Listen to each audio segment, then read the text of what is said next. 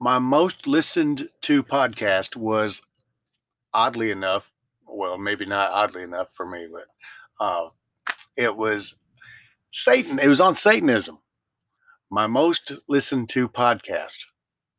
That should tell you something. That should tell you something right there. um, Satan pretty much gave me a lift in an exciting time and uh, guilt and uh,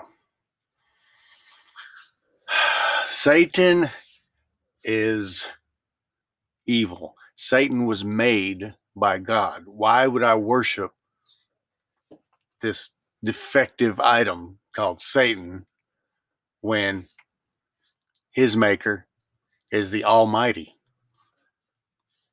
I wouldn't. So this will probably be the last podcast I do on Satanism because I'm not a Satanist and I don't want to make money off talking about Satan.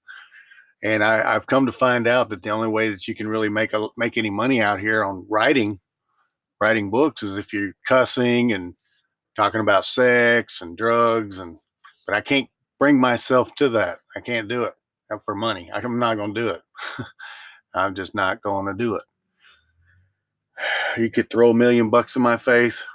If I had to write a book on sex, I, with sex in it, I mean, yeah, being really graphic with the descriptions and all that stuff, and then uh, glorifying drug use or glorifying any of that stuff, it's just I can't do it. I would feel guilty. I don't. The money ain't even worth it.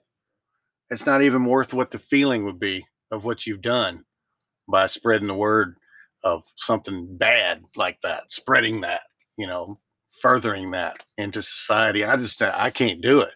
But for some reason, they're the most listened to podcast I have is about Satanism, which is crazy. Now, I did go through what I went through, and it did happen. I did sign a contract. I did sign two contracts, one in blood and one in ink.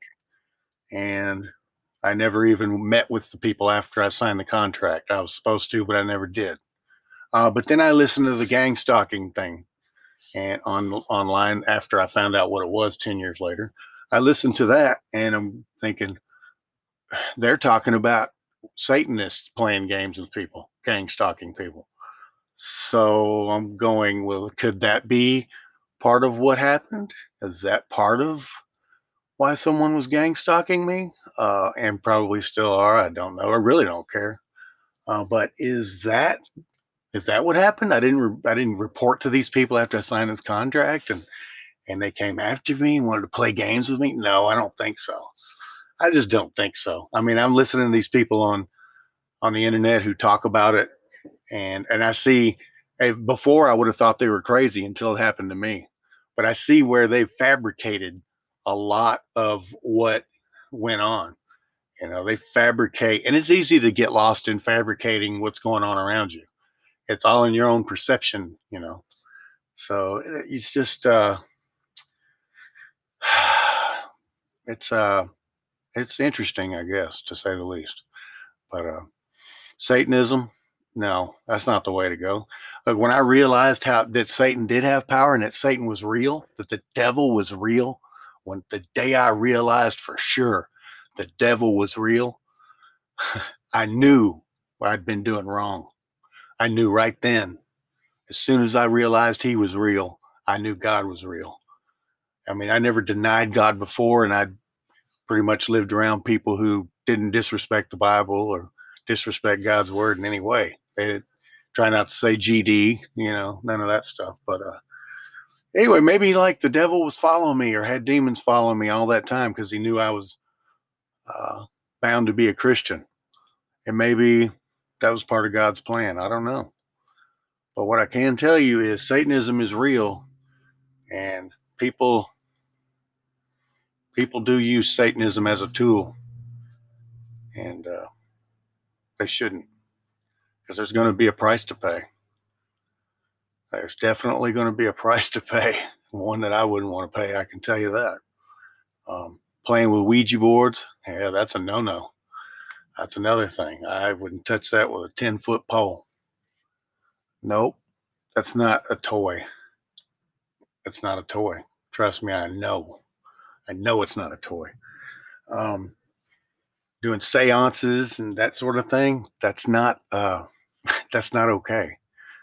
That kind of stuff is not okay because your maker, the one who put you down here and gave you a choice to whether you wanted to be a human being or a monster, and you chose to be a monster. He's got something waiting on you. I'm telling you, if you're a Satanist and you're into Satanism, hey, you might be having fun now, but no way on earth would I bear that burden. That is crazy. No way. Anyway, I prayed and I got out of it. I ain't got nothing to do with any Satanism. I'm not a Satanist. Um, Satan put a bunch of money in my hands and girls at me. Yeah, he did all that. Big whoop. That's not what life's about. That's what a young, immature mind thinks life is about. But you might not make it that far if you continue to play that game. You may not get as old as me. You might not hit 48 years old. You might die before then. Either way, I wouldn't want to die on the wrong side of God. You can believe that.